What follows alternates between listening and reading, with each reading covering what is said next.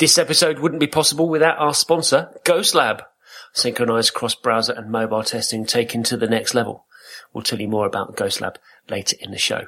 This is Unfinished Business, the show that talks about the business end of web, design, and creative industries. This is episode 34, and today is Friday, the 30th of August, 2013. Show hosted by me, Andy Clark, and by my co-host, pork bun aficionado. She can't get enough buns. She's always hungry, Anna Debenham. Hello.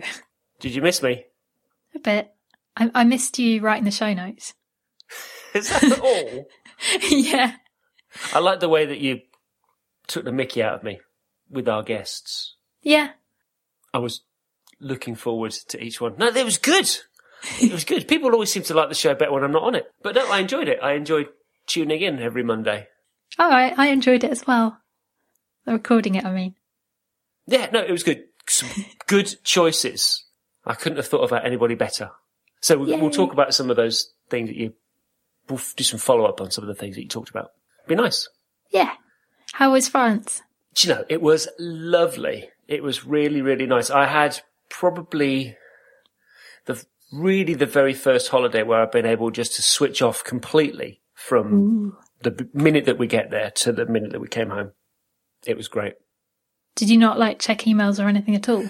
Oh no, I checked emails virtually, every other day. But, I think we mentioned this before, but I used to have to go to Narbonne, which is a town about half an hour away, to get email. Because it's like a cyber cafe. This is when we first started going there. And then Wi-Fi has progressively got closer and closer. So a couple of years later, then we started going to McDonald's and just using free Wi-Fi there. But we'd be doing it twice a week. We'd go to the supermarket, stop off at McDonald's, buy a Coke, and check email. And then a couple of years ago, we realized that they had Wi-Fi at Café de la Poste in the next town, which is like a 5-minute drive away in the little village. So Alex and I would get up and, we'd go to the bakery in the morning and just stop off and have a cup of coffee and check Wi-Fi again, every couple of days. Yeah. But the place that we stay was always like an oasis. There's virtually no mobile signal and there wasn't any Wi-Fi. So anyway, we'd been there for about a week and a half, and Alex and I are sitting one morning at the cafe in the village next door. And, I'm sitting there doing a little bit of checking email and, catching up on Twitter and uploading some stuff. And we see Pascal and Monique, who own the place that we stay in. And they went, do you not know we have Wi-Fi now at the place? I'm like, oh, God, didn't know that. And there's an old manor house in the middle of the property. And that's where they live. And there's like a communal room. You're allowed to go in there and sit. And it's a beautiful old thing. So there's not Wi-Fi in the little cottage that we stay in, but you only have to walk across the property and go into this big room, and then they have Wi-Fi. And it was like, boom, that was it. So from that moment, you have to be really self-disciplined not to, be constantly on. Yeah. So it did change the dynamic a little bit, but I didn't, only towards the end of the last week did I get involved in any work stuff. Yeah. I saved up all my emails from the 3 weeks, and I would quickly bash off a message to say, I'm on holiday, this doesn't look very urgent, I'll call you in a bit. And I saved all those things up, and then I spent one morning in the last week just piling through it all. Just so that when I came home, you weren't really stressed. Yeah, exactly. And I didn't have a lot to deal with. So, I had some WIPO kind of, bits and pieces finishing off and whatever. But it's weird because last time we went on holiday, I redesigned our website. And I think the time before that, I did some work for us. I wouldn't do client work on holiday, but I would, maybe, I think I started writing a book on another one. Yeah, that's the sort of thing that I do when I take a holiday. Because I can't just switch. I put a load of books on the Kindle, and I didn't finish any of them. So usually I'll do a little bit of work on, stuff for us. This time, didn't touch it. I just completely enjoyed, walking around, taking photos till my camera broke. Oh, it's really annoying. I'm going to have to send it off. So, no, it was good. And we managed to switch off, and it was really lovely because Alex still enjoys coming away on holiday with us, which is, unusual, I think. I don't know many 21-year-olds that would want to, go on holiday with their parents. But, we just hang out, it's like three mates. So it was nice. And the drive down there was, uneventful. Drive back was uneventful. It's nice. It's all part of the adventure. Oh, I'm glad you had a good time. Yeah, no, it was good. And we came home, and Neil, our decorator, done a fantastic job on the decorating for the front room. He's done the porch, he's done the front room, he's done the upstairs landing. It all looks amazing. We've got new carpet. We had the furniture in the living room recovered. Ooh. Yeah, well, it was just, we bought these sofas. There used to be this place nearby, this factory where they made Marks and Spencer's furniture. And it was made up here somewhere, sofas and armchairs and stuff. Didn't know they do furniture. Yeah. And they had this outlet up in North Wales, where they would sell seconds, like not quite shop quality goods. There might be a scratch on something, or, I can't remember what the details were. And because we didn't have any money, this is about when we moved into this house, it'd be like about 15 years ago. And we didn't have any money. So we just bought, a couch and a couple of armchairs from this factory shop. And only cost us like 500 quid. But they're just really nice, and we just didn't want to get rid of it. We didn't see any point in kind of just chucking it all in the skip. So there's like a local upholsterers, and while we were away, they took away the furniture and they've recovered it with all new fabric. Oh, it looks brilliant. And it was expensive to have it done, but it wasn't as expensive as buying new. Yeah, and you know what? We actually went to. Have you been in one of like a furniture store? No, recently? I don't think I have. Oh God, they are so. Unless depressing. You include IKEA in that. Well, actually, IKEA is probably the best. But if you go into one of these horrible places like DFS or something, see the ads on the telly. Oh God, you're in there. It's like soul destroying, and you're in there for like about 35 seconds, and you get some bloke in a worn-out grey suit coming up to you. Can I help you? Looks like he's kind of covered in cobwebs. And it's just gross. Modern furniture's just gross. So, well, we didn't want to do that. So it was nice to get the other stuff recovered, which is good. So, yeah. Cool. Malaki's cat didn't want to come home. No? Did you send her to a cattery? Yeah. Oh, poor cat. Shouldn't really laugh. But in the couple of days before we went away, Neil was like knocking 7 bells out of the front room. And he's got his grindery thing going, and, he's cutting holes in the wall and, chasing all the wiring. So this poor cat, she's hiding in the corner upstairs. She's like shaking. Oh. So I know it's really sad. Even I actually felt really sad for her. And, I hate the bloody thing. Anyway, so anyway, Sue took her to the cattery. And then, she's away for what must have been a month. And, they go and pick her up the other day.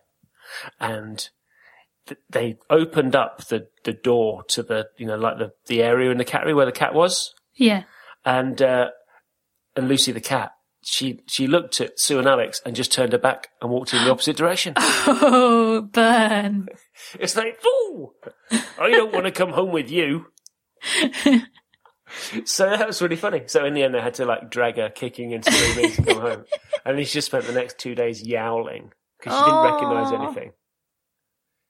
So, we haven't quite let her be in the front room on her own yet, just in case she claws something. Poor cat. So that was good. It was good. And, I got new apes. The final apes arrived.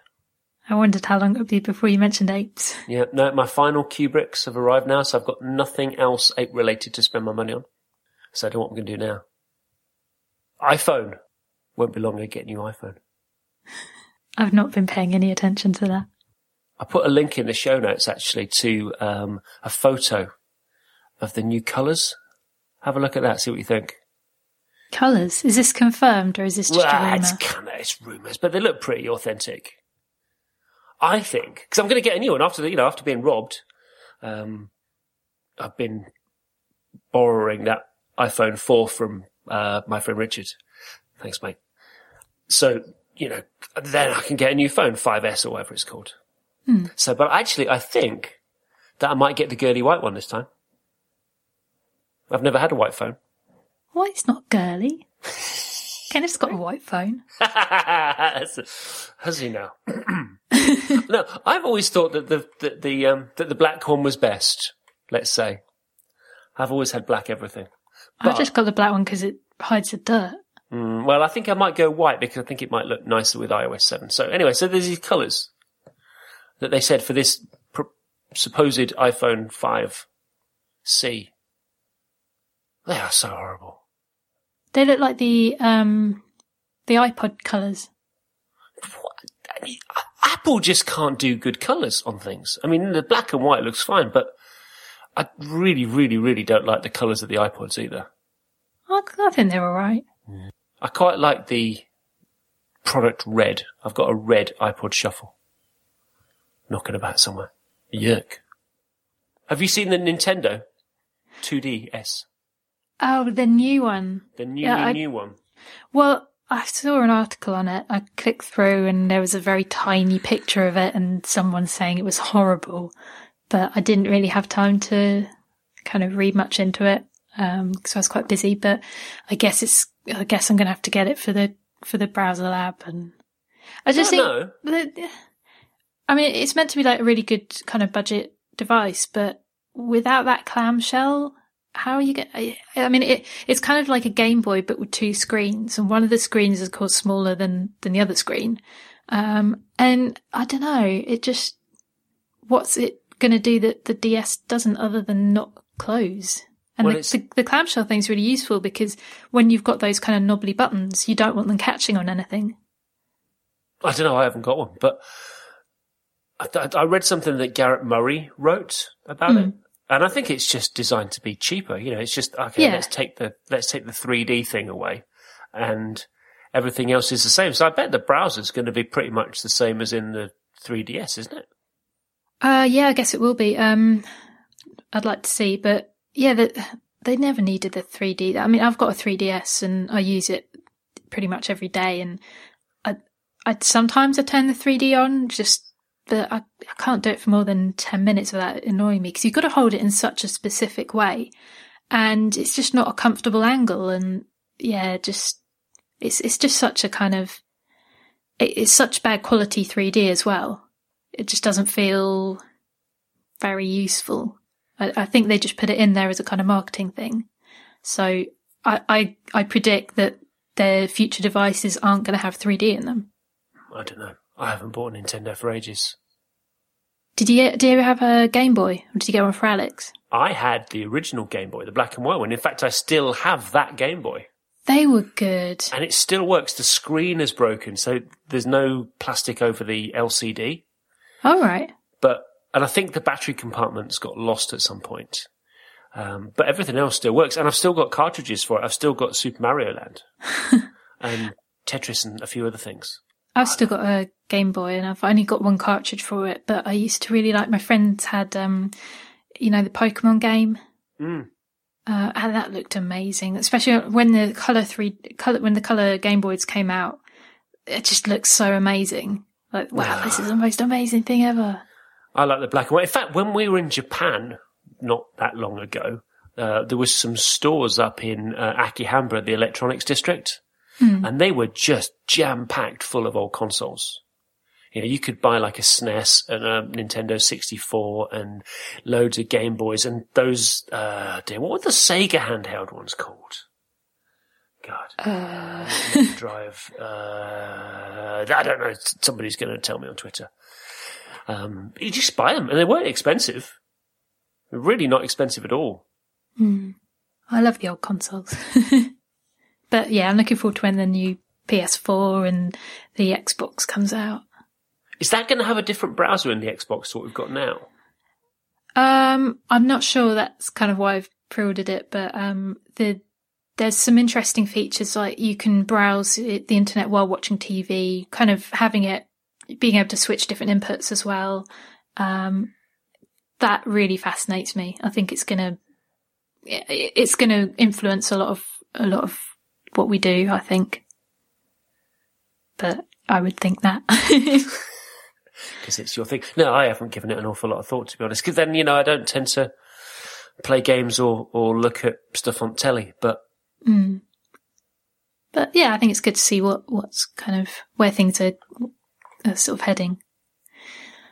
Do we have any follow-up from last episode? Yeah, what I'd like to do, I think we should talk about some of the things that came up, actually. Because like I said, I really enjoyed it. And there were some good conversations, too. Some good topics. So yeah, it'd be nice to kind of have a bit of a wrap up, really. Yeah. On that stuff. But before we get onto that, I've got this beef about people hiring freelancers and then not paying them until they get paid by the client. Yeah, I've got that beef as well. Oh, that drives me nuts. So we got an email while I was away from Andy Spicer. Hello, Andy. And I really like this. I don't normally kind of read out big emails on the show, but this was really, really important, I think. He said, when I started my business, my contracts with freelancers spelled out that they got paid when I got paid.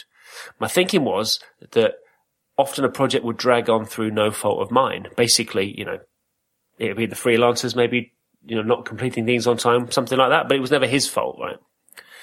And he says, I've been processing this for weeks now and I was wrong about it. Those freelancers aren't involved in screening my clients. They don't have a lot of direct conversation with them. And they certainly don't have financial conversations. I'm their customer. I'm the one that owes them for the work that they've done. So now they get paid immediately. I get an invoice. They're happier, and so am I. I feel much more honest. That's really nice. I read that email yesterday and it really cheered me up. I wish everybody would do that. I mean, if we had a soundboard, we could do round of applause or something. Yeah. That's a bit cheesy. But no, I mean, I just think everybody should work. I think there should be almost like a charter. Maybe we talked about this before. I think maybe we should just write one. Yeah. Like a freelancer being hired. Yeah, exactly. Some kind of charter, which should say you get paid when you've done the work or in advance. We should actually write that. I think I'll write one to say the types of clients or agencies I will work with, the sorts of standards that I expect. I mean, he's saying that, often project would drag on through no fault of mine. Yeah, it's not, it might not be his fault. It's usually like if the client is kind of taking ages to sign things off or taking ages to pay him, but it's also, even more not the fault of the freelancer.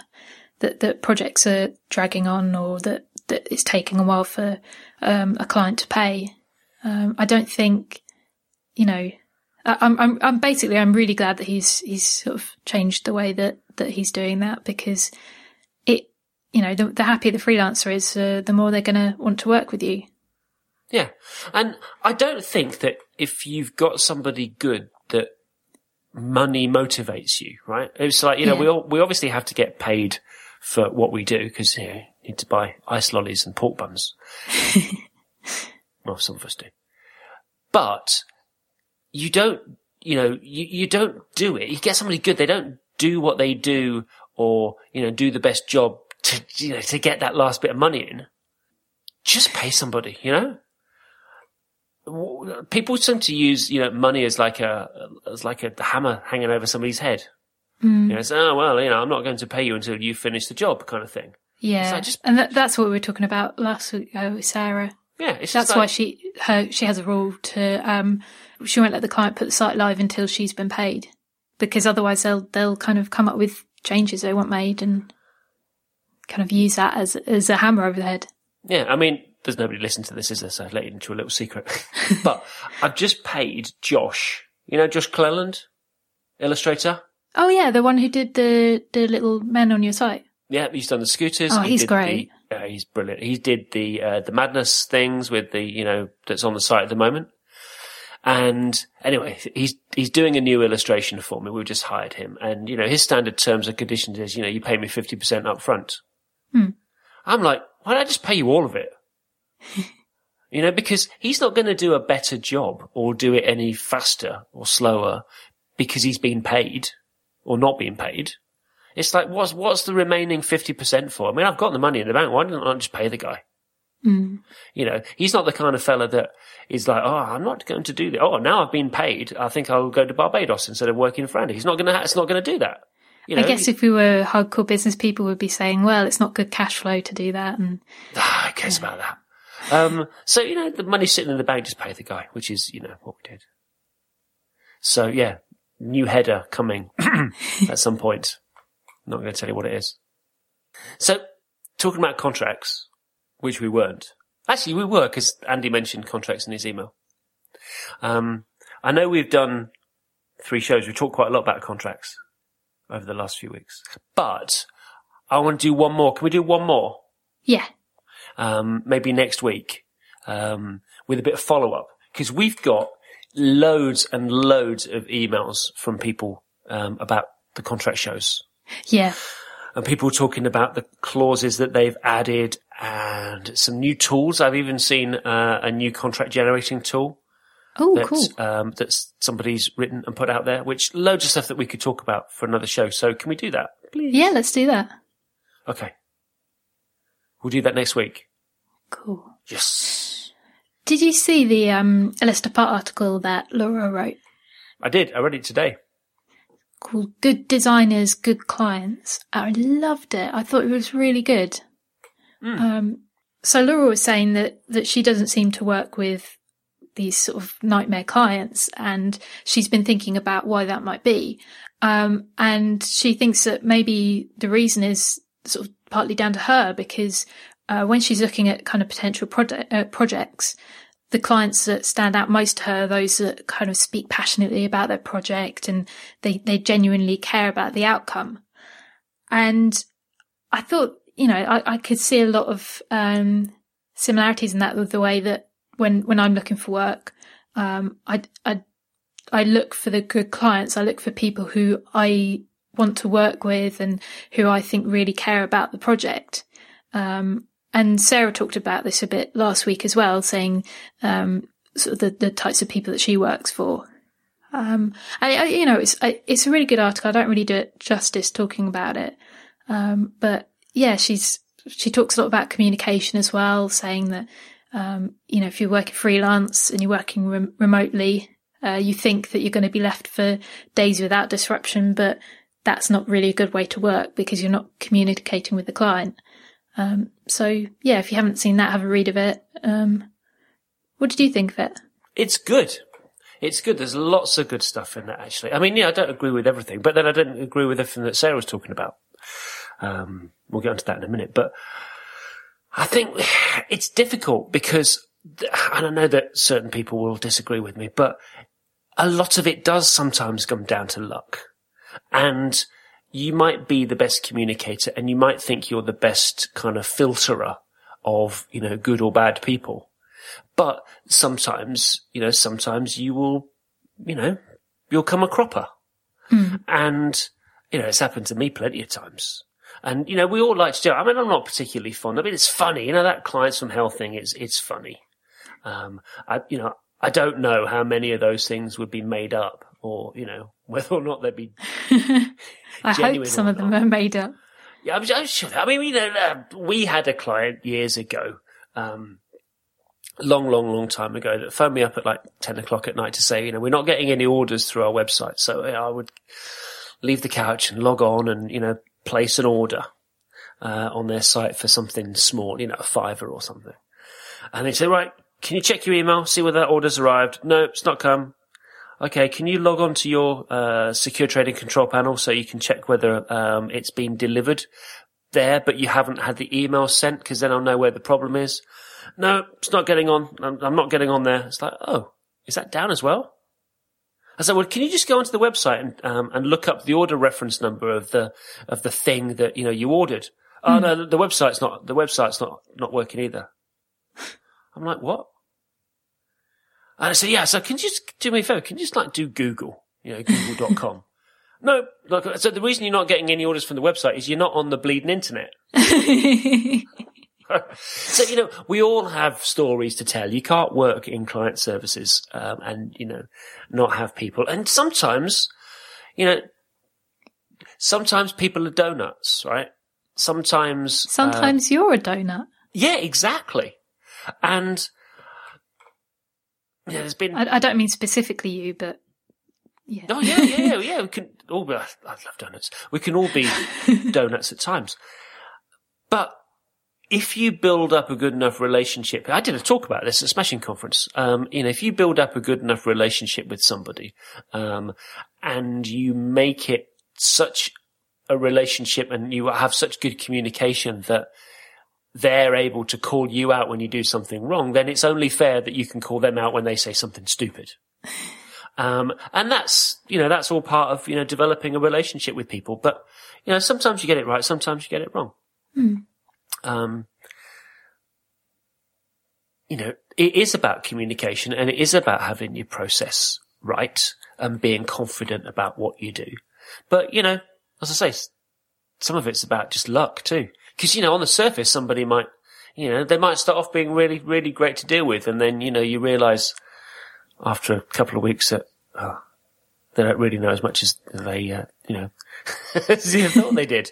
And you might have to hold their hand a little bit. But, that's what we get into when we do client services. Yeah. Something that I found has really helped, over the past year, I haven't been working from home. I've been working on site with the client, and it just makes things so much easier. I can see the internal politics. I can see kind of where decisions are being made, and I can back up people if they need it in a meeting, that sort of thing.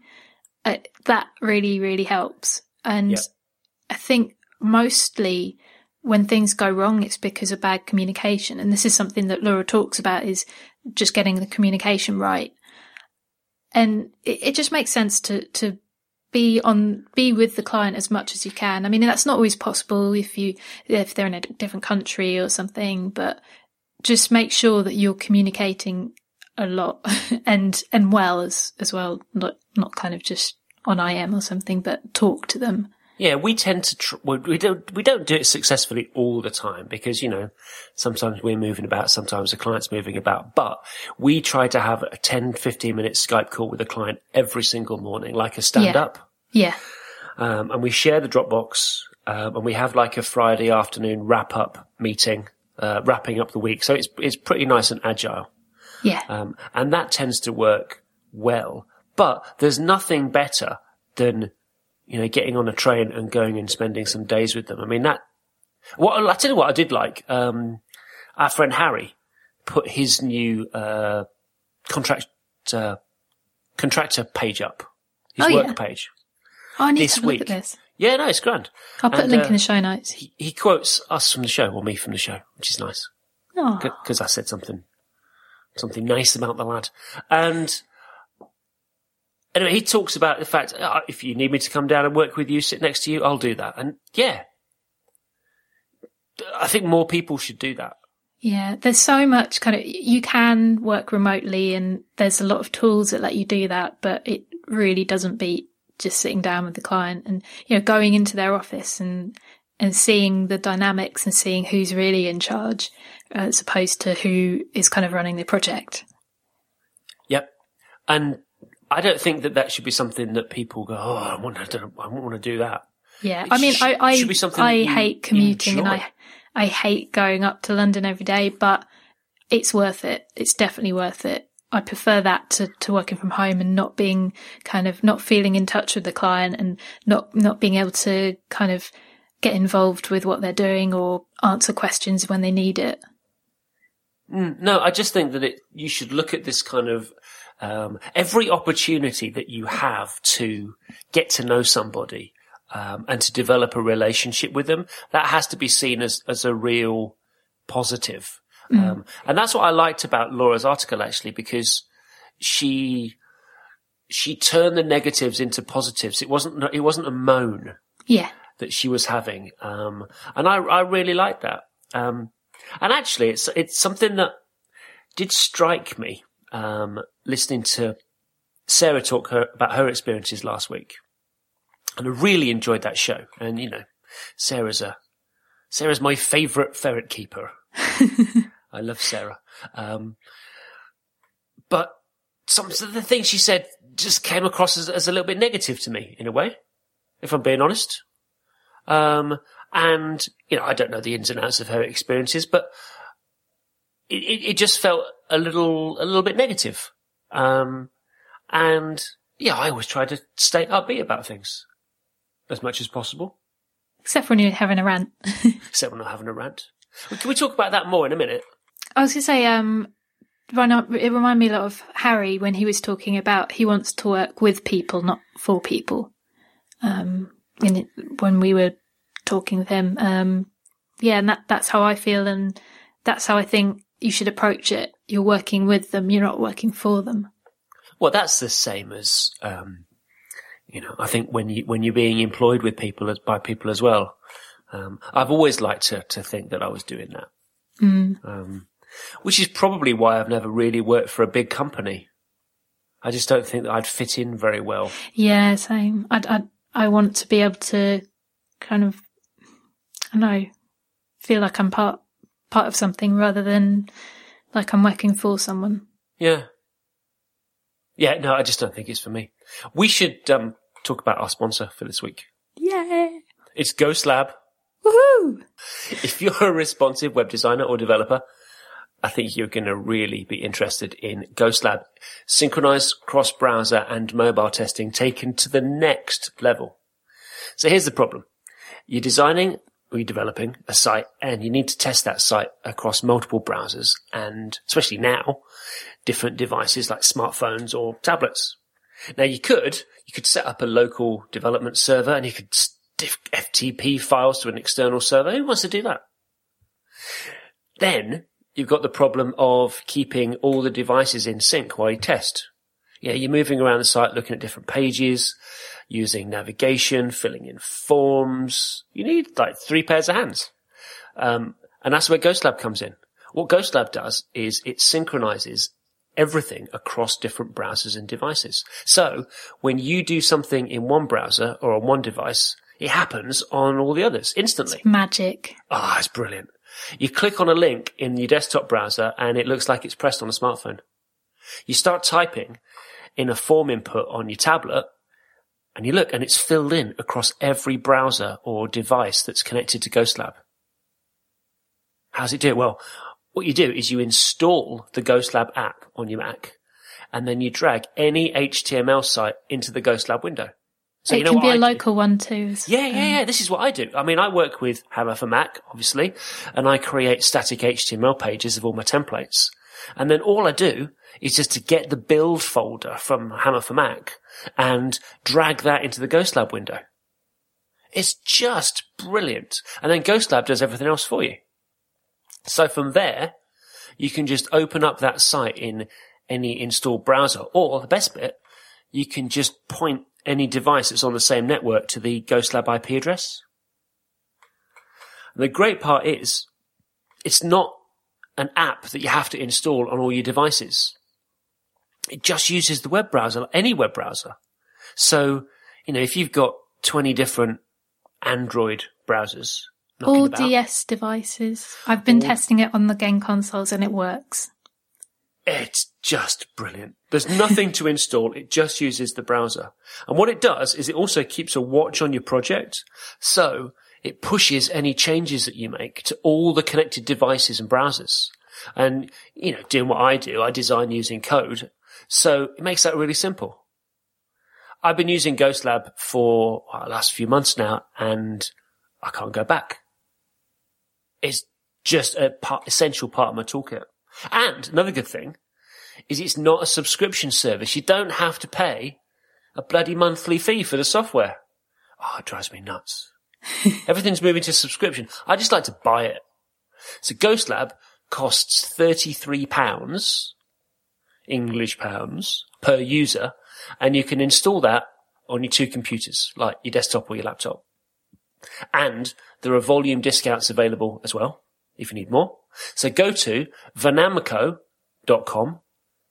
That's VANAMCO, vanamco.com/ghostlab and get Ghostlab. And, one more.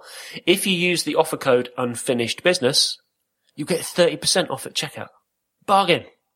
I've been using it all day today. I've been doing some device testing on a site I'm working on, and it's just brilliant. You put in your local kind of URL. I've got one that I've set up with MAMP, and so I put that URL in, and I type the 192.68 thing into the devices, and it's better than typing the whole web address, because these things could be really long.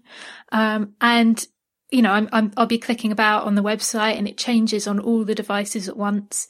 And people come up to me and they're like, "Ooh, what's that?" And I had my client look at it and just say, "We need this." So it's magic. They're going to get a license. And it's just brilliant. I mean, because it's something that I haven't tried until recently. I had an expectation it was going to be quite good, but I was blown away by how well it works. And yeah, seriously, just get the free trial and try it out, like on your phone and on your laptop. And yeah, just get it, because it's brilliant. I love it. I've noticed a couple of crazy things on occasions. When I was at WIPO, we were doing this demo, and we had the site open on, I think, a couple of phones and a couple of tablets and my laptop. And we're doing this thing where, with a new WIPO design, where it's a traditional kind of responsive navigation slide out, a left-hand slide out for small screens. On tablets, there's a menu bar with a JavaScript expanding menu. So you click on a menu item and then it pops open the navigation underneath. Right. And then for desktops, it's done on hover and on click, just so that, you belt and braces. Yeah. And the weird thing was that if you opened and closed it on one, it would open and close it on the other. And that freaked people out sometimes. So you'd be showing and hiding the navigation, and it'd be moving in and out on the phone. When you clicked it on the tablet. It's really quite funny. So, but for demos, it's brilliant. It just speeds things up. I mean, I used to really resent it. When I was doing all my game console testing, the hardest thing was just typing in the URL of the website, 'cause it's usually really, really long. And now it just takes like a few seconds to type in that string. And I can click on things on the laptop, and they're changing on all of the browsers. And I don't have to install anything. So it actually works on my game consoles, because a lot of these pieces, like a lot of the things that do the same thing, you've got to install software, and you can't do that on most devices. Mm-mm. I think the missing link now, the missing piece, has got to be screenshots. Because I know that some of these other tools, Shadow, what do they call it now? They don't call it that anymore, do they? Who cares? Whatever they call it. One of the things that could do would be screenshots. But, of course, because you're installing an app, it'd be nice to be able to do screenshots on your Nintendo, wouldn't it? Well, I just take pictures. Like last week, I was doing device testing, and I just had all the devices out. I'd click on a link, I'd take a picture of all the devices at once, and the client could see what it would look like on all those devices. I mean, it'd be better to have all those devices in the same room, but I don't think Clear Left would like it if I just stole all the devices. So, we talked about Sarah before. Mm-hmm. Before we get on to last week's show, just a quick mention of what's her show called again? Happy Monday. Really? Happy Monday. They did a really good episode. It's the second best episode of Happy Monday I've ever heard. The first one was when I was on it, obviously. That was the best one. But no, they did. I'm only kidding, people. I'm not taking myself that seriously, all right? They did an interview with, how did they get him? Seth Godin, a couple of weeks ago. Did you listen to this? No, I didn't even know she'd done it. Yeah. I mean, I think it's because Josh has been working with Seth and, I don't know, perhaps he buttered his bread. But anyway, they got Seth Godin on the show, which is like best guest. She did mention him last week's show, but I didn't realise she'd done I'll have to listen to that. Well, you know, to be honest, and I've said this, and I don't mean it about Happy Monday, I mean it in general, is that I get a bit bored with interview shows.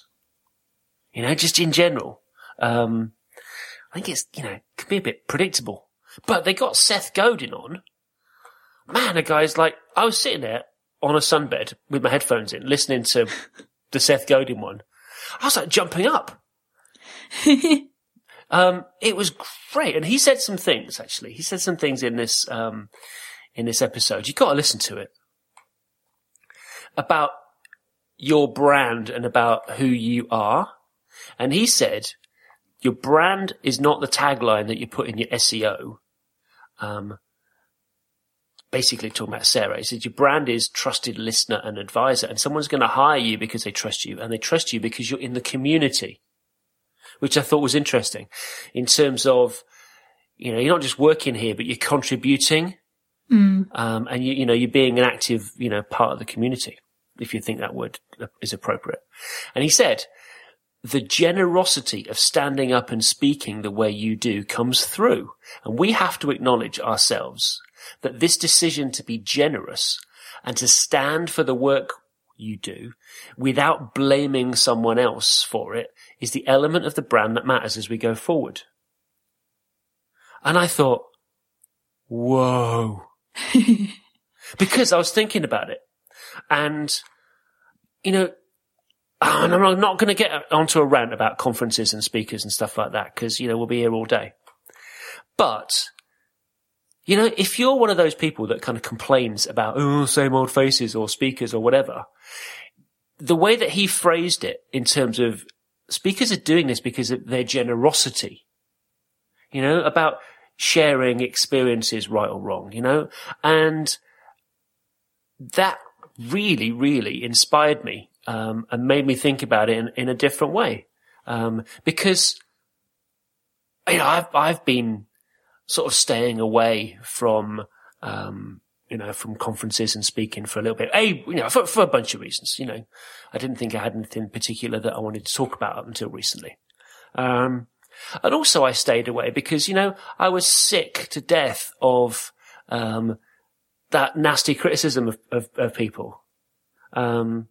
And yet this has just inspired me to go out there and do it again.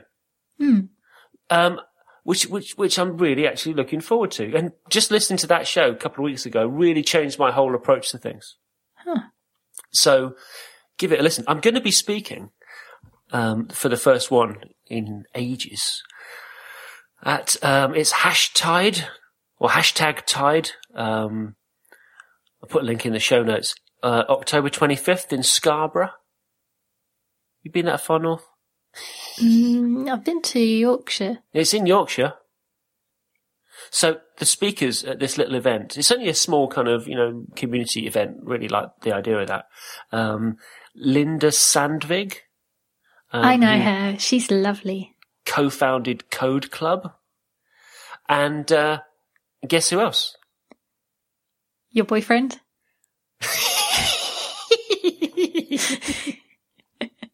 Yes, I do have a man crush on Harry Roberts. Yeah, exactly. So Harry's going to be up there, and some other friends of mine are going to go up there, and we're going to make a weekend of it. So yeah, I'm really looking forward to that. Oh, is this where you're going to be walking along the promenade? Harry's going to buy you an ice cream. He's going to buy me an ice cream, the fella. Oh. So I'm looking forward to that. So yeah, so it's got me inspired to do things, because I thought to myself, you know what? Stop listening to all of those negative voices, either, you know, in my own head or outside my own head. And, you know, if you've got something to say, then don't be afraid of saying it. And, you know, that's what I'm going to do. So the other thing that Sarah mentioned, in show last week was this idea of having like an industry put your rates up day. Now we talked about this back in, do you know, it's episode 2. Wow. 32 weeks ago. Because we used to do this thing years ago. It wasn't my idea, it was Sue's idea. Where on a random Friday every month we double our day rate.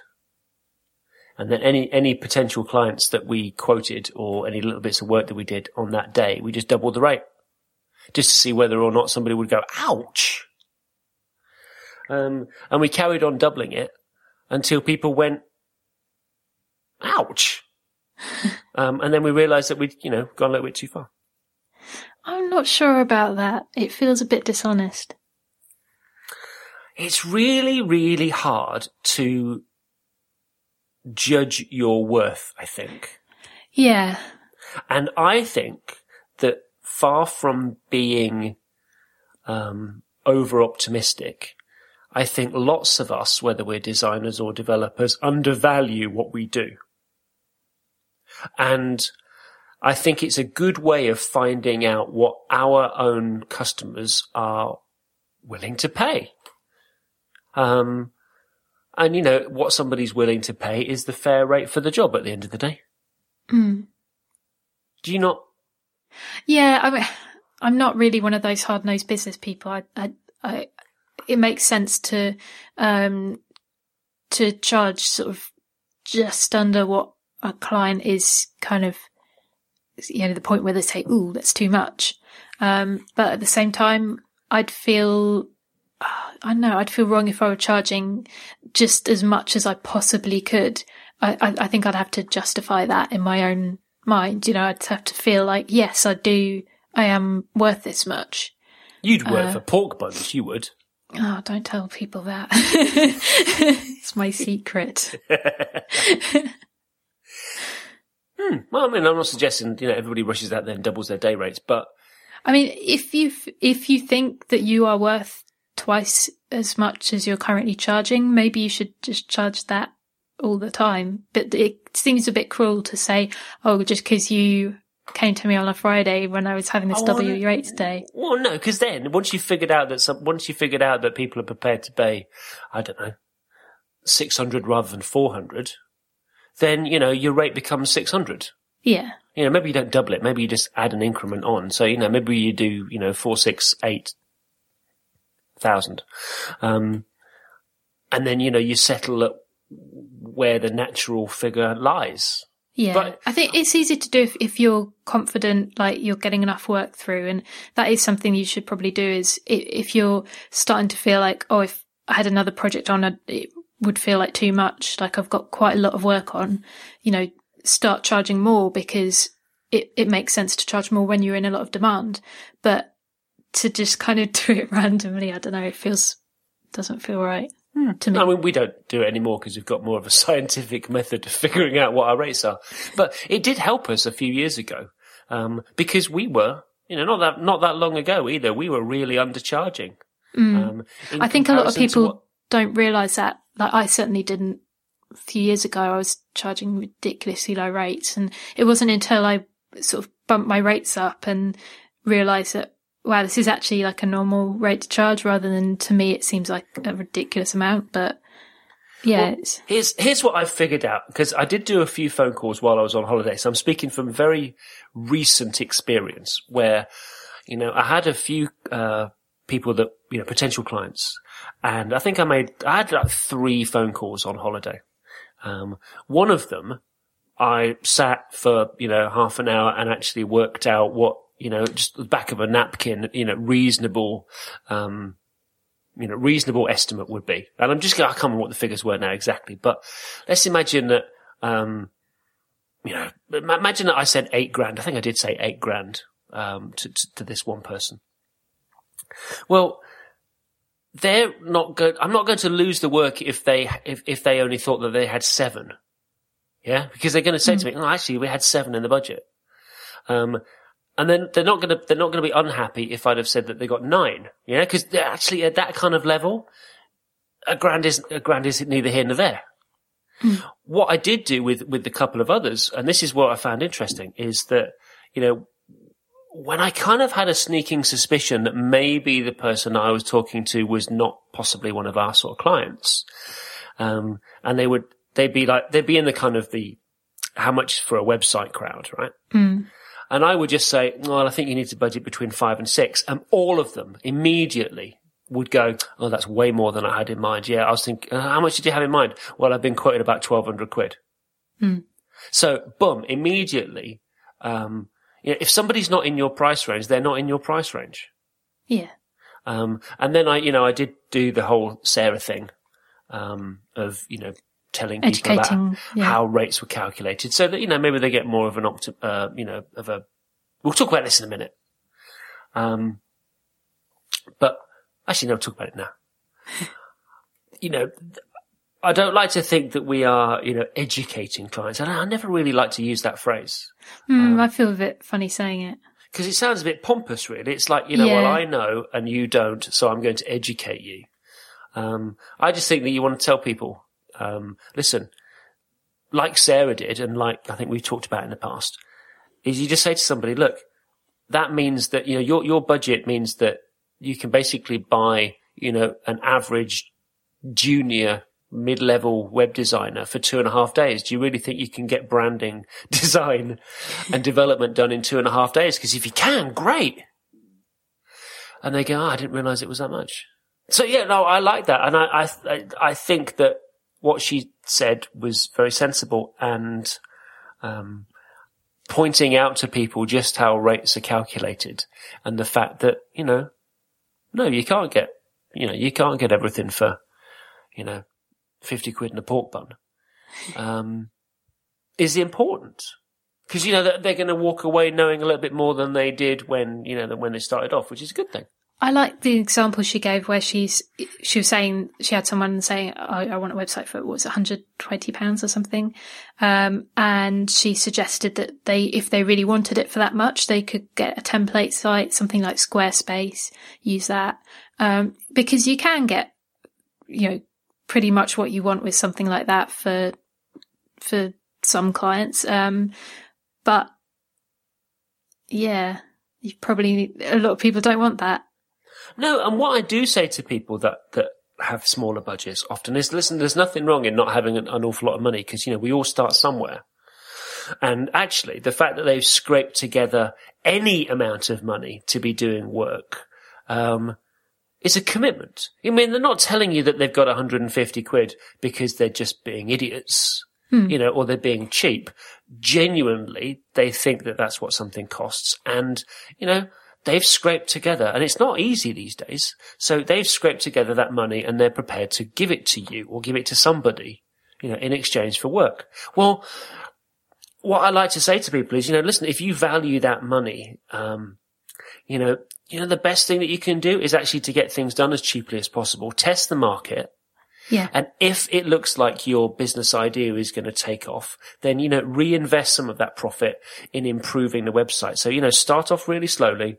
God, putting something on Squarespace would be a good idea. Yeah. I think, a lot of people turn their noses up at that, but I think it's actually a good solution for people who just want something up really quickly and it doesn't have to cost a lot of money. No, hell, even putting something on Tumblr, you test the water, find out whether your business idea is a good thing or not. And, 3 months, 6 months down the line, reinvest some money and come back with a sensible, so come back with a larger amount of money and get something done differently. And I give the same advice to people that have very little money, that I give to people that have an awful lot more, because we do get people, knocking on the door that will say, I even had one lady that said, I've remortgaged my house to pay for this website. Wow. And I'm like, you fool. Because, you don't want to be giving a large amount of money to a web designer on a potential business that isn't going to work, or it might not work. And particularly if it's kind of, an e-commerce thing where you're selling, don't go off and bloody well get something built bespoke. Stick it on Shopify. See whether it works for 3 months. And if it does work, great. Keep building it up. That's how you build up any business. Yeah. So, yeah. The other thing that Sarah mentioned, which we've been suffering with recently, is doing a lot of work for long-term clients, long-term contracts under NDA, and then your portfolio doesn't change. Love that. And it's like, Andy, you've just been sitting around all year. Well, it's not that. There's two things that irk me about that. One is you get these kind of Twitter morons that will go, oh, well, who's he to be up speaking? When was the last website he launched? You know, those kind of idiots, right? But also, I don't care about them. Most importantly is that, you know, you get clients that say to you, you know, could I see some recent work? You know, some that might be sort of similar in character to the stuff that I might want you to buy. I might want you to get to make. And you go, I haven't done anything. You know, and I can't show you it. That's tough. That's tough. Yeah. And even if you know, I did some work, a few months ago that I thought was really good and I really wanted to show it off, but I can't. And yeah, that sort of thing. You know, if you come up with some solution to something, I mean, you can do certain things like you can kind of refactor it and take all the branding out and just make sure it doesn't show off who you're working for. But still, it would be nice to be able to back it up with, well, this was a big site I worked on for this specific user audience, and yeah, not being able to do that is. It makes your point seem less valid. Yeah, well, I mean, you know, we can't crow over other people not updating their portfolios, because I realised the other day that I actually haven't updated our portfolio since I built that website a year ago. That's how it works, though, isn't it? Yeah, well, yeah, exactly. now you've got to redesign it.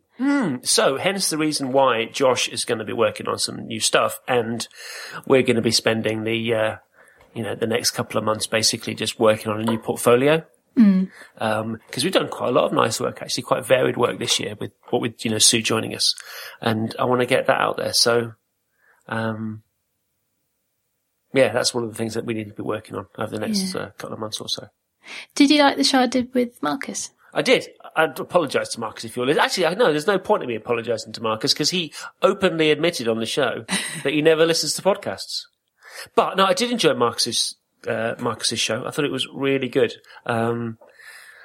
What I found funny and interesting was I didn't realise that Paul Boag is completely obsessed with getting things done. Oh yeah, I mean, I read that book because he wouldn't stop talking about it, and yeah, he's been doing that for years. Yeah, no, I read the book a few years ago, and I think we even started to, you know, do a bit of it, but it never really sort of sank in with me. Maybe it was just that I didn't get started in the right way. I don't know. I tell you what I did like though, which I think you mentioned as well, which kind of comes from that whole getting things done thing, is Merlin Mann's Inbox Zero. Yeah. And that's something that I do and have done every day since I first saw it. And it's completely changed the way that I deal with email. And I don't understand. I just do not simply understand how people, I mean, again, it's going back to Sarah. You know, she said, I'm not very good at responding to email because there's like 500 things in my inbox. It's like, how? Guilty. Really? Yeah, I think it's because I'm at work all day, and when I get on the train, I don't want to be replying to emails, and I don't like emails. I just I have to decide what to do with them. And I have nothing. I have completely zero in my inbox right now. And I've set up a bunch of folders, and one of those subfolders basically has some stuff that I haven't filtered yet. So it's got some stuff from Wiper where they've sent me some documents. Now, they don't belong in my inbox. They need to be filed inside my project folder. But because we were going to record the show, that's when they came in. That's where they are. And there's one in a folder that says calendar, because actually I haven't got around to moving it to my calendar yet. Are you sure you haven't got any emails? Oh, you've just sent me an email. Now, here's the thing, right? This is what I will do with this email is that what I don't have an Anna folder. Oh. Why would you even need to file these things? Because, you know, you've got Gmail or Apple Mail or whatever. So I don't have a folder. If I have one folder where I just keep anything that I want to keep, right? And if I want to find it again, I'll just search for it. Cause, yeah. I don't have, like, some people, they're like librarians. They've got a bloody folder for every client. It's like, Jesus, you know who sent it to you. Just do a search. What I do with most email, and I would say probably 95% of the email that I got, like I just got from you, is I go, delete. Aww. There you go, delete. I have I have tags so I use Gmail filters, and it will just add a tag, to an email if it's a specific client. And I delete those tags when I stop working with the client, just because otherwise I get lots of them.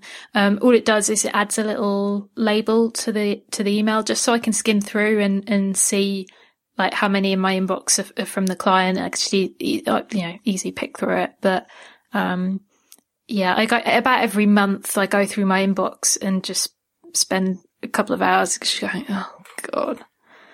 No, I do the whole thing. I think like Paul does as well, where you just check your email once or twice a day. Yeah.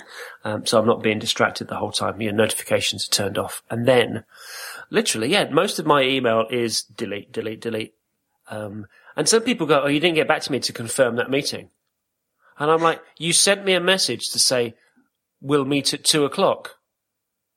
Why do I have to send you one back that goes, okay then? I like to send one back just repeating what they're saying. Like, if they say, meet you at 2:00 on Wednesday, I reply saying, okay, 2:00 on Wednesday. Because sometimes they'll be like, oh, I actually meant Tuesday. Oh, no, I don't do that. I just delete. I don't even store that kind of stuff. If it needs to go in the diary, it goes in the calendar, it's there, it's in the calendar, it's not in my inbox. So probably by 10 minutes after we finish recording this podcast, I will have literally nothing that's in my inbox that I need to do. I'll make sure I send you lots of emails then. Oh, God, here we go. Harry's show was fun. Yeah, I liked that a lot. We had a chat for about 2 hours after the show. It was brilliant. Yeah, the best the best bit. I love that bit where he went, we've met. He's like, no. But I'm sure I met him. I even remember being at the bar and him saying, oh, I'm Harry, and me being like, oh, hi, Harry, and then him saying his handle and showing me his phone with his little CSS square on it. And it must have been a dream. I'm really embarrassed. Because normally I don't remember when I've met people, but this I have a vivid memory of. Oh, that was funny. That was funny. So either he has... I think he's the one that's forgotten that he ever went to Brighton. I think that he's either got a stand-in, he's got like a Harry Roberts stunt double. That'd be good. Stunt double. Or there's just a big northerner imposter. That'd be funny. That'd be really funny. I'm just really disappointed. Well, you get to meet him. Come up to Scarborough. What? That's a far away place. Yeah, but it's not Narnia. You can get there on a train. Oh, I wish it were Narnia. That would be really cool. Then I wouldn't have to commute. I'd just open my cupboard and walk through. You can get there on a train. Lots and lots of trains that might break down, and someone might put a bag on my head thinking I'm a suitcase, like happened a couple of days ago. How do these things happen to you? Because I look like a suitcase, apparently. I don't know whether that's a show title or not. Can we wrap up now? You're just making me feel bad. So you can email me at shehas@unfinished.bz, and Andy is hehas@unfinishedbiz.bz. Make sure you send him lots of email because he loves it. Oh, God. Or you can email us both at theyhave@unfinished.bz. All the links that we mentioned in this episode are in our show notes. You can find them at unfinished.bz/34. To ask us questions and suggest topics, message us on Twitter at unfinishedbz. And don't forget to rate us on iTunes, because that's how other people will find the show. Thanks again to our sponsor this week, GhostLab, synchronized cross-browser and mobile testing taken to the next level. Go to venamco.com/GhostLab, and we'll have that link in the show notes, and get GhostLab and use the offer code unfinishedbusiness to get 30% off at checkout, so that they know that you heard about them on this show. And we also have sponsor slots available over the coming weeks and months if you'd like to put your product or service in front of thousands of discerning geeks. See you next week. Ta-ra. Bye.